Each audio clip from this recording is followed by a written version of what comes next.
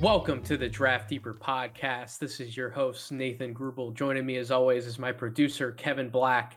And we have a special guest on today, author of the brand new book, Built to Lose, that is entirely focused on the phenomenon in the NBA regarding tanking and what the results are from that specific process. We have Jake Fisher. Jake, how are you doing this morning, my friend? I'm doing well, guys. How are you? Thanks for having me. Absolutely. I could technically say afternoon since we're recording this right at noontime on Monday, June 14th. But you reached out regarding potentially coming on our podcast, and I was thrilled when you said it because I already had your book on a reading list.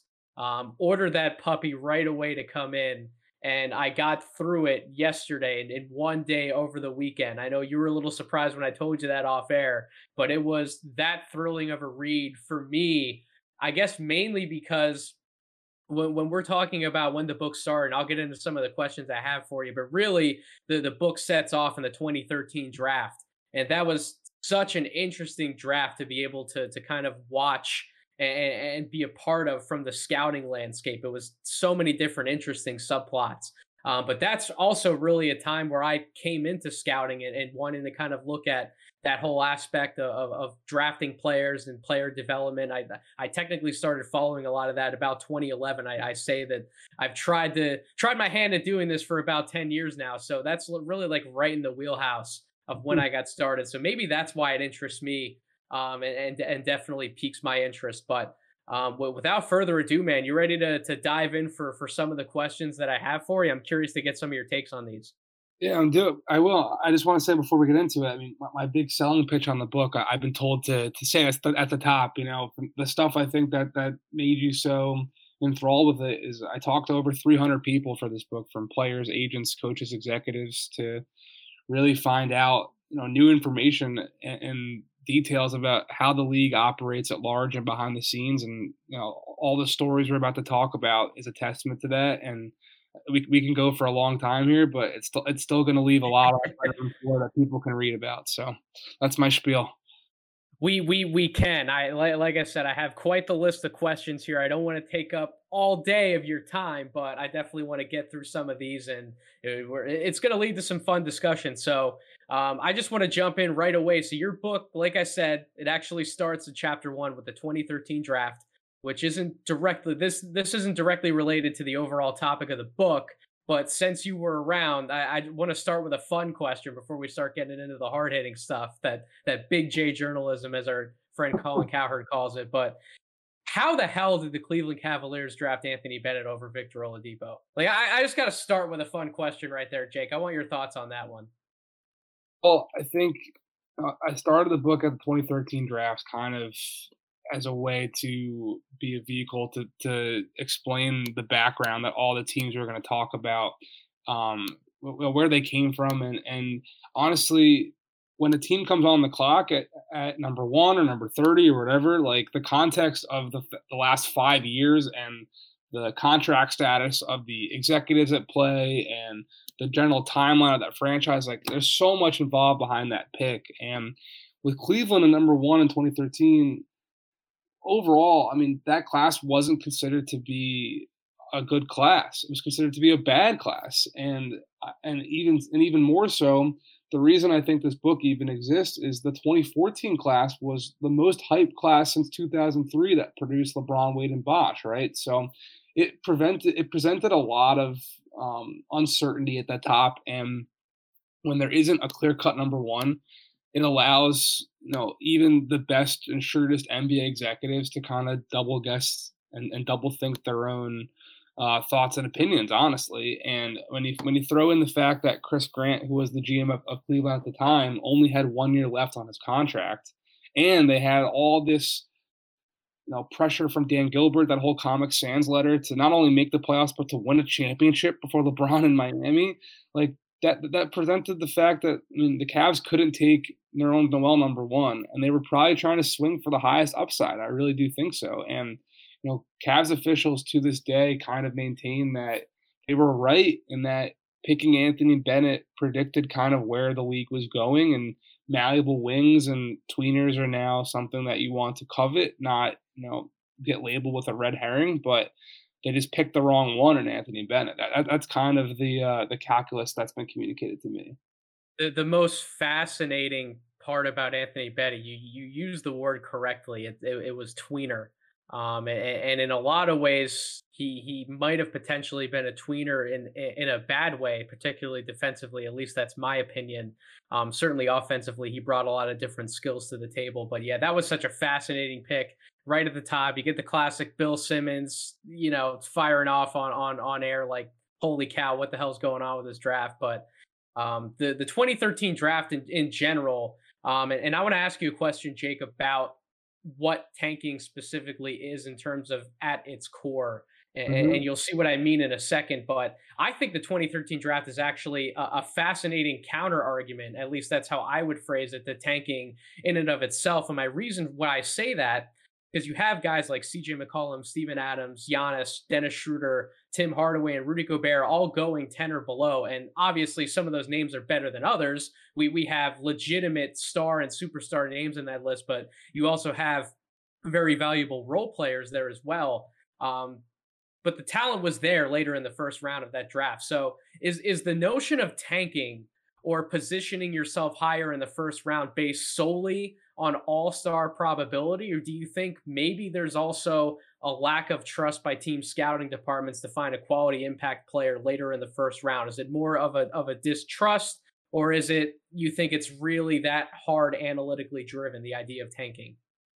I think it came into the mainstream and became really popular in the last decade because of the analytical minded executives coming to power. I mean, it wasn't just Sam Hinkie in Philadelphia, it was also Rob Hennigan in Orlando. Remember, he traded Dwight Howard away to the Lakers a whole year before Hinkie even was hired in Philadelphia. And Ryan McDonough comes into Phoenix from Boston, and after the Suns signed and trade Steve Nash away, sure that 13-14 season they ultimately almost made the playoffs, but they traded for they got 3 first round picks in that 2014 class. It was a combination of those analytical minded guys realizing that throughout the NBA's history, champions are typically comprised of multiple all stars, and the most direct path to getting them is through the draft. And you look at who was running the league at the time too, it was the Miami Heat. And I mentioned at the top how the 14 class was considered to be the best class since 2003.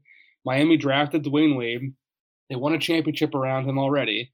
And then having him in place, it allowed them to bring other top 5 picks from that class in LeBron and Chris Bosh to Miami and continue to win more championships. So that strategy was as much a reflection of the analytical minded guys coming to power as much as it was them also saying, we got to wait out Miami anyway. We might as well get the next generation of those guys in 2014. And, we'll see Joel Embiid down the road lead a perennial title contender. And, Julius Randle's now an MVP candidate. And, the Suns, they didn't think it'd be Devin Booker and DeAndre Ayton all those years later, but they draft those 2 guys. And sure enough, Chris Paul wants to come join Phoenix, and now they're in the Western Conference Finals. Boston moves on from KG and Paul Pierce the same night that Hinkie traded Jrue Holiday to New Orleans. And, the Celtics, aside from what's happened in the last couple of months, they made 3 out of 4 they made 3 out of 5 Eastern Conference Finals with that Jason Tatum, Jaylen Brown crew that, they built that all after rebuilding from the big 3 era of Paul Pierce. So I think that the strategy clearly had its dividends, and I don't think it's going away anytime soon, as we saw Detroit and OKC and Orlando and Houston all play the lottery this year, which is obviously coming up next week, because ironically enough, this 2021 class, it's considered to be the best class since 2014. Yep, and we're definitely going to hit on 2021, 2020, more of like the modern times of tanking, definitely later in the interview here. As we move past that initial opening, we go a little further into the book. I know you're a Northeast guy, Jake. You have ties to the Philadelphia area with all of your conversations with Hinkie and related to the 76ers in the process. You have obviously ties to like the Boston area and the Celtics and everything that Danny Ainge was doing that as well. So we'll bounce around a few markets here, but obviously we want to talk about the Philadelphia 76ers. That's my hometown team. I generally try to talk about them on the podcast whenever I can. Trust the process is obviously at the forefront of the story. I have to ask you though, the Bynum trade, man.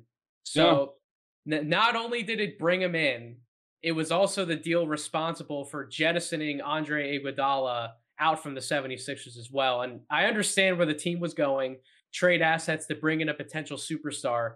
Would you personally have made that trade for Bynum, even knowing some of the medical concerns while he was with the Lakers? Or would you have found a different way to cash in on any assets from a separate Iguodala deal if the conclusion was come to that you had to move on from a hero in Philly like him?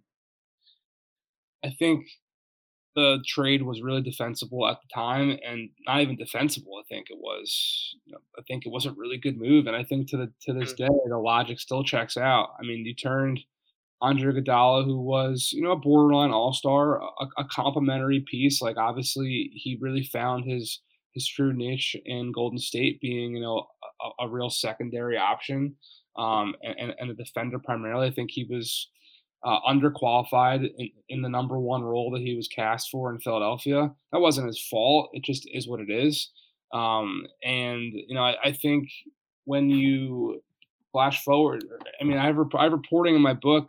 The Sixers medical team, when they evaluated his knees before as that trade was getting completed, there were a lot of doctors who thought that he still had a lot of room. I mean, he got cleared by 3 out of 4 doctors that they showed his medical records to. Yep. And when Bynum eventually does go over to Germany that fall to get the procedure that Kobe Bryant had done previously, which obviously kind of boosted Kobe in the second half of his career. But then again, as we cover in the book and spin it forward even further, Kobe ended up having a bunch of knee issues and lower body stuff in the final years of his career as well.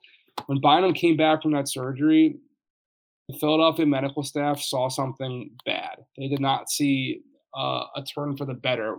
A team source told me for the book that his knee looked like slush and there was just nothing left. And I don't know definitively if that overseas surgery was truly the nail in the coffin for Bynum in his career, but it's certainly something that Sixers people truly pinpoint as the thing that derailed his tenure in Philadelphia. But they also made that trade knowing that he was on an expiring contract, and if it didn't work out, they could just wipe their hands clean and move forward with a relatively clean cap sheet. And it did set the stage for Sam Hinkie to continue to do more maneuvering to use that cap space to their advantage and to collect future assets in return. Yeah, it really was kind of like the domino effect for kind of what started the whole trust the process thing. And I think that trade stands out to me. I think it's probably one of the more fascinating trades that's happened from like 2010s all the way through here where we are now, the early 2020s. And I literally that was at the beginning of when I kind of started to be a 76ers fan. I was actually more or less a fan of those Memphis Grizzlies grit and grind teams at the Mhm. time, but that was around when I tried to truly embrace my hometown 76ers. I have an Andrew Bynum, like an off-color 76ers shirt, and I will literally still wear that to this day just because I just think it's a fascinating piece of history, and it's a reminder to me of how far the 76ers have come in the last around like a decade now. So that was always a fascinating move to me, and I agree with you, man. I think that the trade was absolutely the thing to do at that time, kind of regardless of the situation. Bynum could have absolutely been one of the most dominant big men in the league, and you have to take swings on those kind of players when those parts are available. And the other part related to the 76ers to focus on from an operations standpoint, not necessarily the drafting and signing of players, was the hiring of Brett Brown, who I supported as the head coach for many years, as did the good old rights to Ricky Sanchez crew. You got the Spike and Mike quotes in there in your book too. I love that, absolutely love it. Until it was finally the time to move on from him. But so many talented candidates were on the table who have gone on to success as well. Particularly, I guess the one that would stand out the most to like the casual fan kind of observing who's been a successful head coach from those guys you mentioned in your book was Quinn Snyder of the Utah Jazz, which the Jazz they're living their best lives in the playoffs right now. Was there another candidate who had a legitimate chance in the final hours to nab that job from Brett when Sam Hinkie was kind of going around traveling, meeting different candidates? Or do you think that Hinkie he did his due diligence to interview other guys, but he had his mind virtually made up with Brett when it was time to hire a head coach? I don't think he had his mind set. I think, you know, I did some reporting today for Bleacher Report on all the latest head coaching rumors that I'm hearing around the league. And you look at the Portland situation, everyone has been saying Chauncey Billups for, Terry Stotts's replacement for weeks now. And it seems like this public, Neil Olshey came out and said that they're going to interview 20 to 25 candidates. That seems kind of like a show. And I don't think that was the case in Philadelphia. I don't think it's the case in Boston right now. I think Boston currently is trying to really do a wide spanning search, and I mean, there's pressure for the Celtics to nail this hire. I think they truly are looking to span this thing out and give it an earnest, search here. I think from a lot of the reporting in the book and from conversations I've had with other people and even Sam himself over the year. I mean, I didn't get to talk to Sam on the record for the book, but I talked to him as I wrote in the intro and in the epilogue. I do have a bit of a relationship with him over the years, and I think his MO is always about compiling as much info and doing as much research as possible in order to make the most informed decision that one can. And I think that's what his job was at that time. I think interviewing, even maybe 30 people. He told me a couple weeks ago, I actually asked him how many people he probably would interview for a job, and he said 30. So, I mean, I think that just goes to show just the type of research gathering mind he has, and I think Brett was someone he always really did want to meet with. And he obviously made perfect sense for other details that we can talk about. But I do think that it was a pretty earnest and general interview process. Yeah, why don't we just jump into that a little bit before I move on to my next question, which, by the way, I can tell that you've done so many interviews, as you kind of said to me off the air, but you made a comment in there about the Celtics and literally like a perfect pivot into what my next question will be. But why don't we stay with Brett Brown a little bit? Why do you think that he was ultimately the best fit for the job at the time?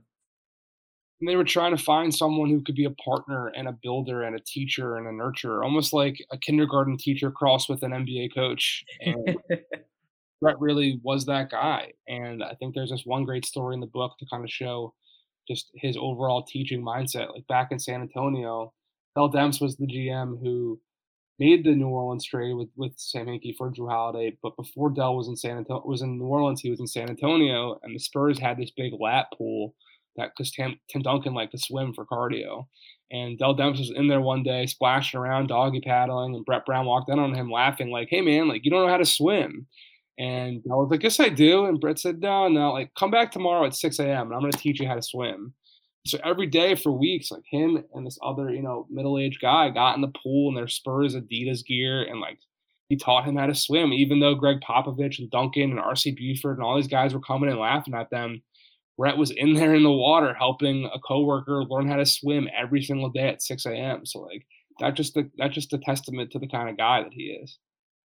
That swimming story in the book, if there weren't already enough reasons for my audience to certainly go out and buy your book, Jake, when I read that swimming story in the book, I was sitting there literally laughing out loud. Like that was such a great anecdote to have in a book like that. Yeah, as you mentioned, that does show the type of character that Brett Brown had with that team. His undying will to make sure that he always left an impact, whether it was a player or a coach or somebody he knew. He always wanted to make an impact in somebody's life, even going back to those early days when they first had Nerlens Noel, and he was always taking the time to work with Noel, however many hours he needed to before every single game or after a practice, and work on his shooting with him or just a skill in general. He did that not just with Noel, but with all the players that he was able to coach during that time.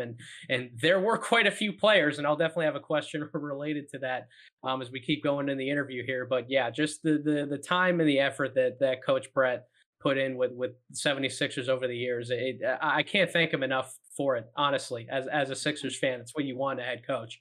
But just as a quick aside related to coaches hired in that period, you alluded to this. The news that Brad Stevens is the one to replace Danny Ainge in the Celtics front office. We've had that come out over the last week.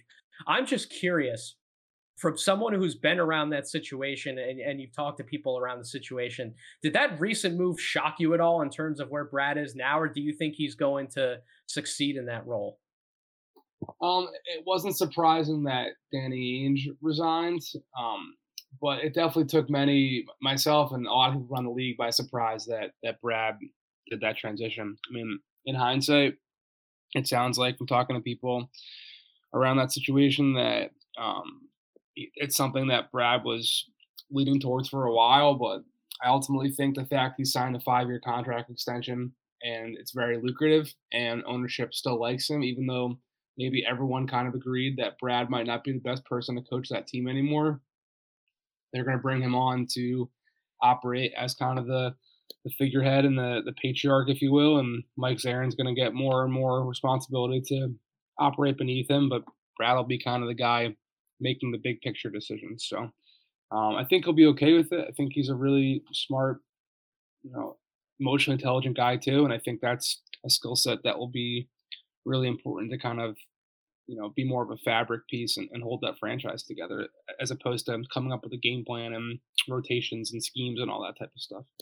Yeah, I'll be incredibly curious to see who ultimately becomes the next coach of the Celtics because I really think it's going to be a reflection of what Brad sees for this team moving forward. And I think that he is a good person to choose a successor because he's been around those guys now, those two main stars they have, Tatum and Brown, for enough years now to the point where I think he knows the type of coach that he needs to bring in to get the most out of them. And I'll be really curious to see who that person is. But kind of like speaking of coaches that were hired during that time that we're talking about here, the last one that I really wanted to hit on before we move on, you touched on the Kings in your book as well, and I have to ask you. You alluded to a possible explanation or two in your writing, but just to kind of have the discussion on the podcast, your personal opinion. Do you have any other insight to share as to why Mike Malone was fired from the Kings at that time? Because yeah, there are a few things that have been thrown around over the years regarding an explanation, but that one always threw me for a loop, and I could never really bring myself to understand why. Um, I think from all the reporting I've done, and it's pretty laid out in the book. Vivek Ranadive is an owner who really likes to meddles, not probably the right word, but likes to have a lot of say and a lot of agency in his basketball operations. And we've seen time and time again that I don't know. I don't think that really is the best way to work. I think the most successful organizations, the owner has a lot of say and has ultimate final say. But I think that the best situations are where owners fully empower their basketball operations people to do so. And I think from the jump, Vivek made a mistake in hiring Michael Malone before he hired Pete D'Alessandro. And when he did hire Michael Malone, it was under the pretext that that coaching staff would have 2 years to get that team into the postseason. But he brings in Pete D'Alessandro, and from there, there's already talks of, oh, this is Pete's first opportunity to run a team. Like, does he want to lead a team with a head coach that he didn't hire? And that timeline of 2 years got really altered when that very December in 2013, they immediately go and make that Rudy Gay trade, and it's a win now move. And there's now a direction being communicated from Pete to Michael Malone that we need to make the playoffs. And you spin that forward, they don't make the playoffs that season. Yep. I think there was more pressure from Vivek onto Pete D'Alessandro to get that team into the postseason. And I think a lot of times what I hear a lot around the league, I mean, a lot of these decisions, at the end of the day, there's just executives and coaches who are trying to save their jobs, and there are agents who are trying to get their player in the best position to make money. And like everyone has their own competing agenda. When those agendas don't line up, everyone has their own agenda. Not everyone has their own competing agenda. But so when those agendas don't line up and they are competing, it's when franchises, spin out and don't move forward. And I think that's ultimately the overall theme with the Kings. They always stepped on each other's toes. They would take one step forward and two steps back. They would hire one person to have some type of authority and then hire another person beneath them who then got a little more agency and ultimately pushed that person out. I mean, from hiring Michael Malone first to then Pete D'Alessandro, then they hire Vlade Divac, then all these years forward. They bring George Karl in to lunch. I have this great detail in the book where at 2014 Summer League, Mike Malone's coaching staff was out to lunch at this restaurant in Vegas called La Pesceria, and as they're walking out, the summer before Michael Malone even got fired, Vivek was coming in to have lunch with George Karl. Like that type of stuff is just, it's impossible to have an organization be successful when you keep pulling moves like that. And this is a big reason why I thought your book was such a fascinating read from start to finish, Jake. Because when you take the title right, Built to Lose, we're obviously talking about tanking and the types of decisions these teams are making during drafts. You don't think about all of those different subplots that help build the story as to what it is now for the modern day. Like I wasn't expecting to read any of that stuff, to be honest, like about the whole Mike Malone situation with the Kings, or some of the anecdotes you have about the Phoenix Suns and all of the decisions they made that led to that surprise 48-34 season. Like these are some things that I want my audience to pay attention to should they go out and read your book, because these are such fascinating subplots that give context to multiple different stories that come from that time period in the NBA. But I want to circle back around to the 76ers now. Obviously, when discussing tanking, there's one aspect I don't think some people expound upon too often. And I said I was going to come back to all of the players that marched through the 76ers during that era with Hinkie.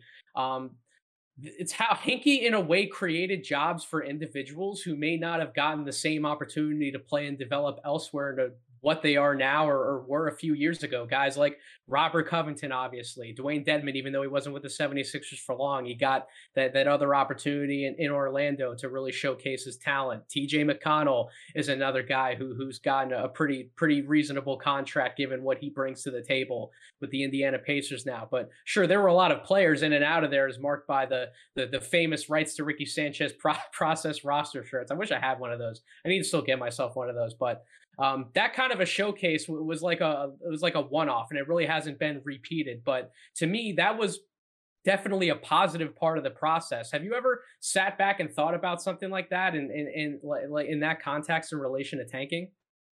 Yeah, I think one thing that gets overlooked about Sam Hinkie's strategy in particular, and I think the book, I mean, it covers primarily Philly, Boston, the Lakers, Orlando, Phoenix, and Sacramento. There's some Cleveland and Milwaukee, Minnesota mixed in, but those six teams are primarily the main teams we cover. And I think they're all different versions of the same abstract of trying to build through the draft and losing for the sake of ultimately winning in the long run.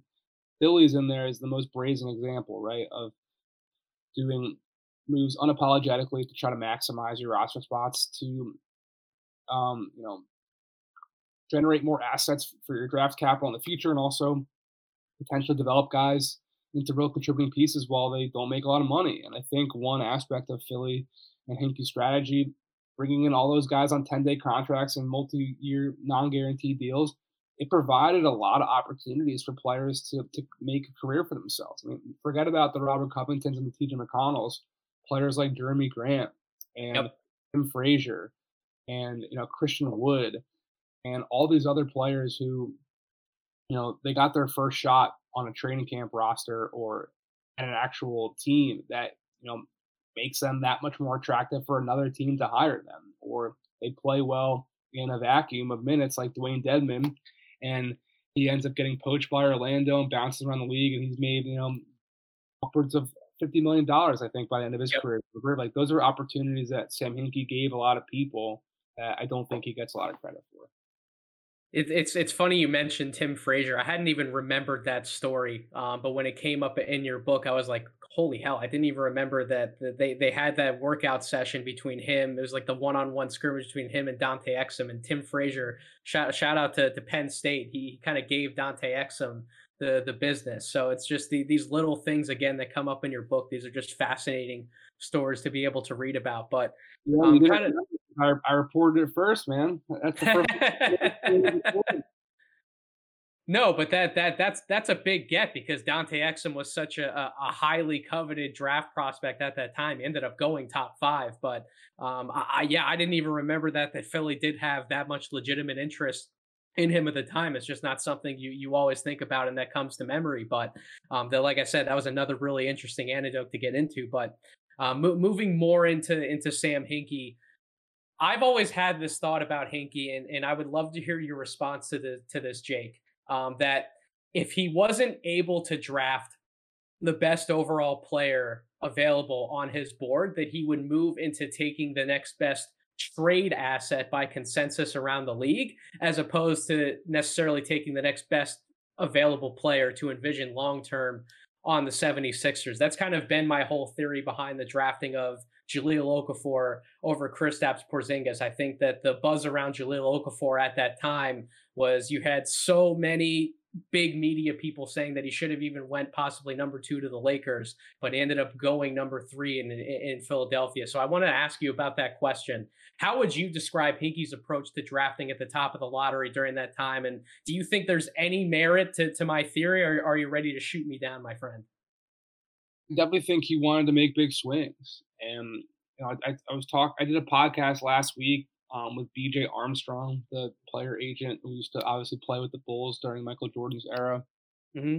BJ's been around the league as an executive, an agent, whatever, for decades. And he was saying the draft used to be where teams would say, "I need to get a guy who can help me right now." And I think for teams, building through the draft as a primary tool to turn themselves into a contender, they're definitely picking for upside and trying to project guys like Donovan Mitchell, who, I mean, he obviously falls to 13, but like someone who has untapped potential that can, emerge later on far more ahead of where players who are better than them at that current moment are. Like that's why Dante Exum was considered to be a tantalizing prospect. He was 6'6", he could guard multiple positions. He was athletic and young and could kind of score. But like, if he could only get a jumper, like maybe he could be, X, Y, and Z. And clearly, that's why it's perilous, right? And that's why I think the draft and tanking is so fascinating too. It's that ultimately this is all a game of chance at the end of the day with the lottery too. And then it's about a lot of luck and other, unforeseen variables that come into play in the draft where, a guy might get injured. I mean, that's the only reason why Joel Embiid was even available to Philly at all at number 3. Like the Cavs would have taken him number 1 that year. He just broke his foot in that workout. Cleveland officials to this day maintain that Joel Embiid broke his foot during his actual workout for the Cavs, where he was hitting 14 straight threes from the corner and talking trash to assistant coaches and winning them over. It was the best workout that those Cavs officials had ever seen, but they just couldn't take him because he broke his foot, and that misfortune ended up being Philly's game. But even Philly, the fact that Embiid ended up missing his first 2 years due to re-breaking that foot a couple days before the draft, that played a big role in why they drafted Jahlil Okafor. So I think it's a game of trying to maximize potential as much as it is actual talent, and it's a game of forecasting as much as it is just evaluating what's in front of you. Dude, you're like a psychic right now, literally segueing into some of my next questions, because you hit on the Cavs and Joel Embiid, and we're right in the thick of that 2014, 2015, those 2-year draft periods. Because obviously the story in 2014 was not just about Philly, but it was about Cleveland and Milwaukee, obviously sitting at the top of the draft at slots 1 and 2 respectively, taking Andrew Wiggins and Jabari Parker. So with Wiggins going first to Cleveland and then basically being flipped as soon as he could be for Kevin Love with LeBron James in the fold, and that whole circus that happened in that offseason, do you think at all that Cleveland made Wiggins the pick because he was the guy they knew Minnesota wanted in a deal, or even if not that deep, the guy with the better trade path because you didn't have the medical red flags like Embiid? I absolutely think that. I'm pretty sure I wrote that in the book. I know that the Cavs were definitely having conversations with the Timberwolves, all leading. I mean, up the year before in 2013, Cleveland was trying to trade that number 1 pick that they took Anthony Bennett with. They were absolutely trying to trade down or trade that pick for an established player. Yep. They had the deal on the table, but it was something that they ultimately didn't get ownership approval for. In 2014, it was the opposite. They had a lot of people interested in that number 1 pick, and they knew from fielding those trade calls that Flip Saunders. I mean, Kevin. I start off the chapter in the book about that transitions from that 13-14 season to the 2014 draft season, the draft cycle, with the detail of Kevin Love requesting a trade from Minnesota, because that's kind of what this is all about, right? Like not only is it about drafting these guys, but then the clock also immediately starts ticking on keeping them. And there's these talks are happening right now in Dallas with Luka Doncic and New Orleans with Zion Williamson and Minnesota with Karl Anthony Towns. Like, you can't just draft the guy. It's then the pressure's on your front office and your coaching staff to keep growing a winning team around them. So absolutely, when the Cavs had word that LeBron might have been interested in rejoining that team in free agency a couple days after the draft is over, and Kevin Love's requesting a trade, and they seem to have a relationship from Team USA and other Nike responsibilities. Like, hell yeah, they were talking to Minnesota number one. It's just a shame, man, that everything happened at that time with Joel Embiid's foot, and if he would have went to Cleveland and LeBron would have come back, you would have had Kyrie, LeBron, and Embiid potentially in the fold together. That would have, oh my God, like that would have been one of the most interesting teams I think ever put together on the fly like that in one season. Obviously, Kyrie was already there, but you get LeBron in the mix with two generational young talents like that. Man, that would have been something, and Lord only knows what that would have meant for the future, even past when LeBron ultimately left Cleveland to go to the Lakers. Maybe he would have never went to the Lakers. Who the hell knows? But kind of staying in that realm, like I said. So now I want to move into 2015 because we knew the Sixers and head coach Brett Brown would be enthralled by Ben Simmons for a number of reasons, sitting at the top of that draft, winning the lottery. Obviously, both of their ties to Australia, but there have been supporters like Kevin O'Connor over the years who argue that Brandon Ingram should have potentially been the first overall pick over Simmons. Do you know of any major debate in Philly's front office over those two players during that 2015 draft period? Do you think there was ever a chance Ingram could have been the pick over Simmons? Or do you think Simmons was definitely the guy through and through? I mean, I think there were definitely people under Sam Hinkie before he resigned who absolutely valued Brandon Ingram over Ben Simmons. I do.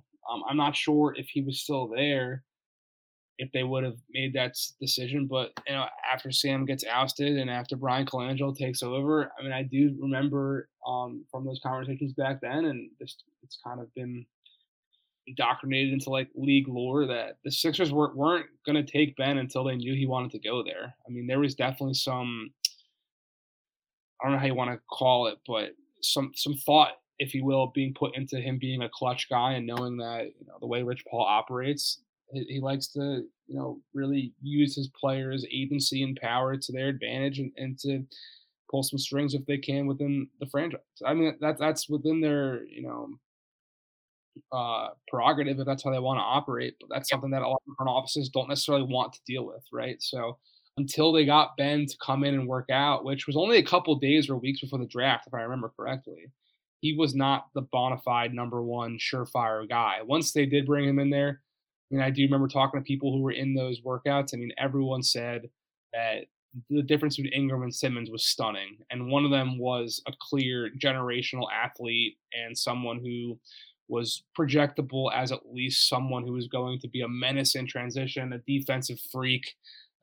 Ingram was skin and bones, and there was a lot of skepticism about him too. So I think up close and personal, once they got Ben into their facility, it really was a no-brainer, and they were never really considering Brandon after that.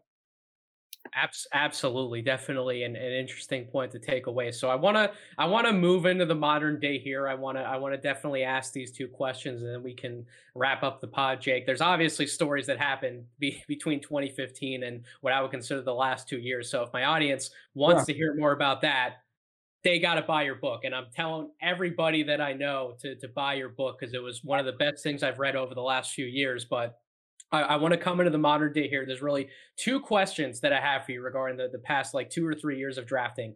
The first obviously relates to the lottery reform, where odds for teams to land a top three pick were more flattened, which has led to some crazy jumps, including the Pelicans ultimately getting Zion Williamson with the first overall pick. But as it relates to 2021 and conversations we kind of had before we came on the pod and Twitter DMs. You think there was arguably more blatant tanking this year as opposed to previous years during the Hinkie regime, for example? The thought to change the lottery odds was to make it less appealing for teams to bottom out. But in your opinion, as I take it, the changes have potentially made it worse. Is that kind of where we're sitting today?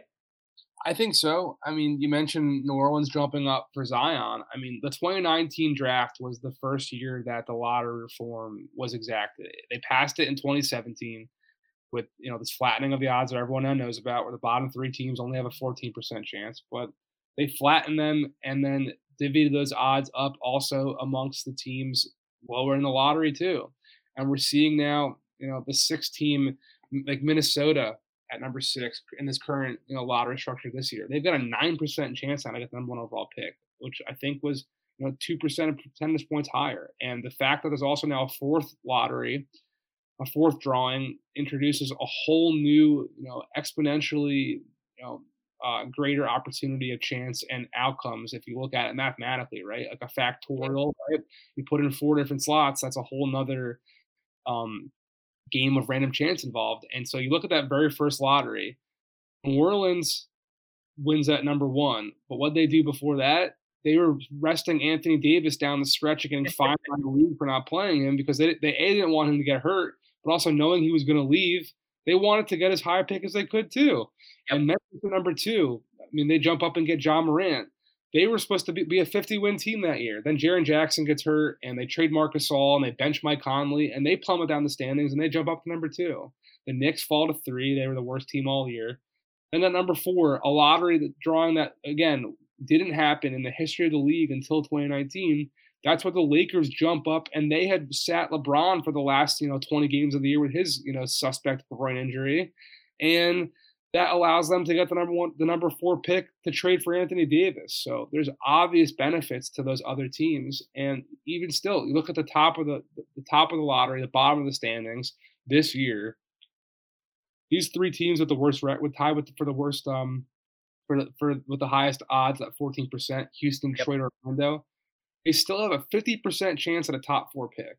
And in a draft like this, where there's considered to be 5 guys or whatever it is, when it's not a draft like 16 or 19, if you will, like we just talked about, where there's a top tier of guys, if there is a bigger crop or if there is a deep, draft overall, I mean, any draft, I always say also, a lot of guys say, when we talked about 2013, a lot of people say, oh, this is a down draft.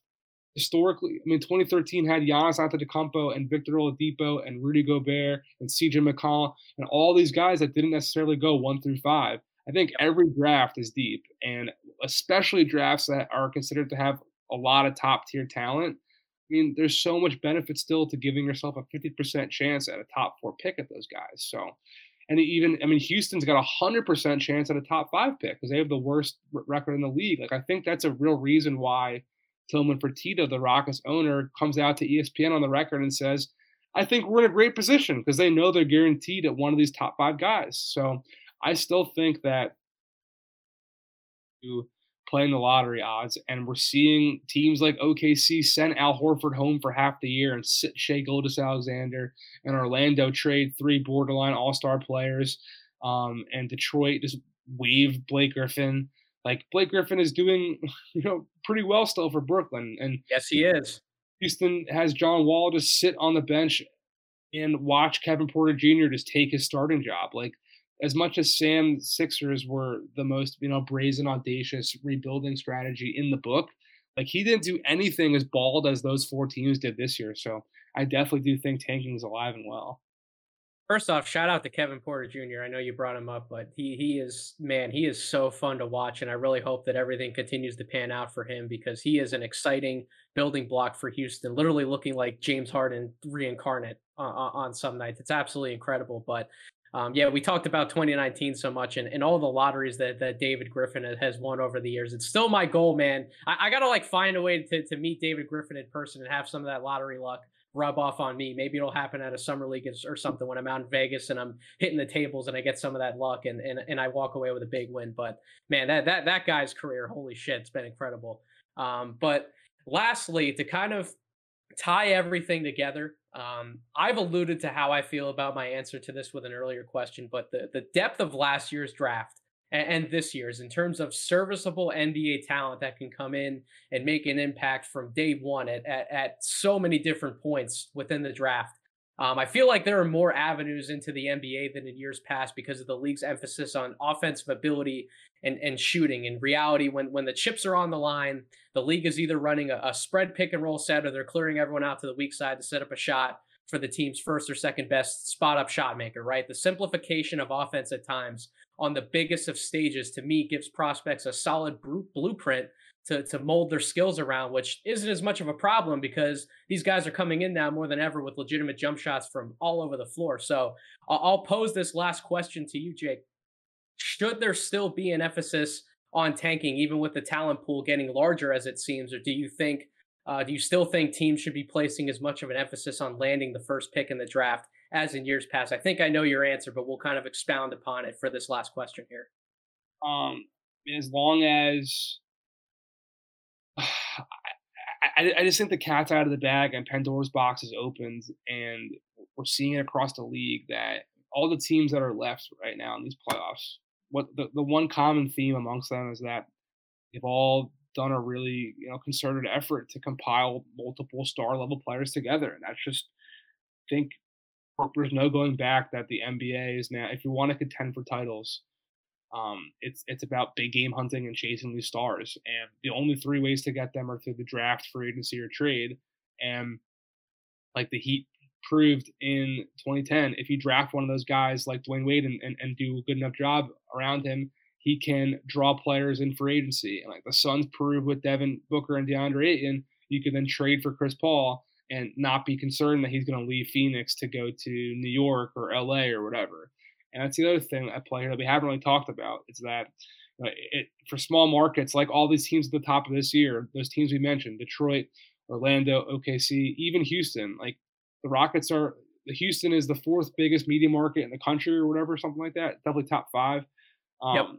No, they had James Harden for 8 years. They did everything they could to keep a team around him, and he still said, "Screw it, get me to Brooklyn." And now the Rockets, their best option is to go and get those next replacements like a Kevin Porter Jr. in the margins, and also, in the draft. And I just think that because that strategy is so clear for those smaller market teams, I think it's not going away anytime soon. There you have it. That's Jake Fisher's answer. Tanking isn't going away anytime soon, whether you like it or not. It's definitely here to stay. That's how you get the highest level of talent, operating on the margins that sometimes you are in these small markets. That was an excellent point to hit on to end, Jake. But man, this was absolutely awesome to be able to have somebody like you on with such a breadth of knowledge regarding these NBA situations as far as tanking, these roster constructions, these front office constructions. It was awesome to get some of that insight. But please tell my audience, where can they find you on social media and how can they buy your book? Thank you guys again for the time and the platform to tell these stories. Again, I hope everyone listening buys it, being that there's so much more in there, original Yep. details that you're not going to find anywhere else that we couldn't obviously get to today. The book's on Amazon, bookshop.org. If you want to support a local bookseller, Barnes and Noble, my publisher Triumph Books. I also have a partnership going with La Terrain Watches, Latouраine, where if you buy a watch, you get a free copy of the book. So there's a lot of different ways to get it. And anyone supporting it, it'd be greatly appreciated. I put a lot of years and interviews and effort into this thing, and hoping to write another one. So, the better this one does, it opens up the opportunity to do some more. So, appreciate you guys again allowing me the opportunity to keep spreading the gospel of Built to Lose, Built to Lose forever. I'll be locked in waiting for a second book, my man. And yeah, you mentioned it at the top. 300 over 300 different interviews. The book's 320 pages long. I sailed right through it, and so should everybody else. So Jake, thank you so much for taking the time to come on. And my audience, thank you so much to listening for listening to this episode of the podcast. Again, subscribe to us wherever you get your podcast: Apple Podcasts, Spotify. Subscribe to our YouTube channel. Follow us at Draft Deeper. We're always talking basketball, the draft, the NBA playoffs, come and communicate with us. We love to debate. That's how we all get better evaluating the game that we love, right? Thank you all again for listening. Have a wonderful rest of your week.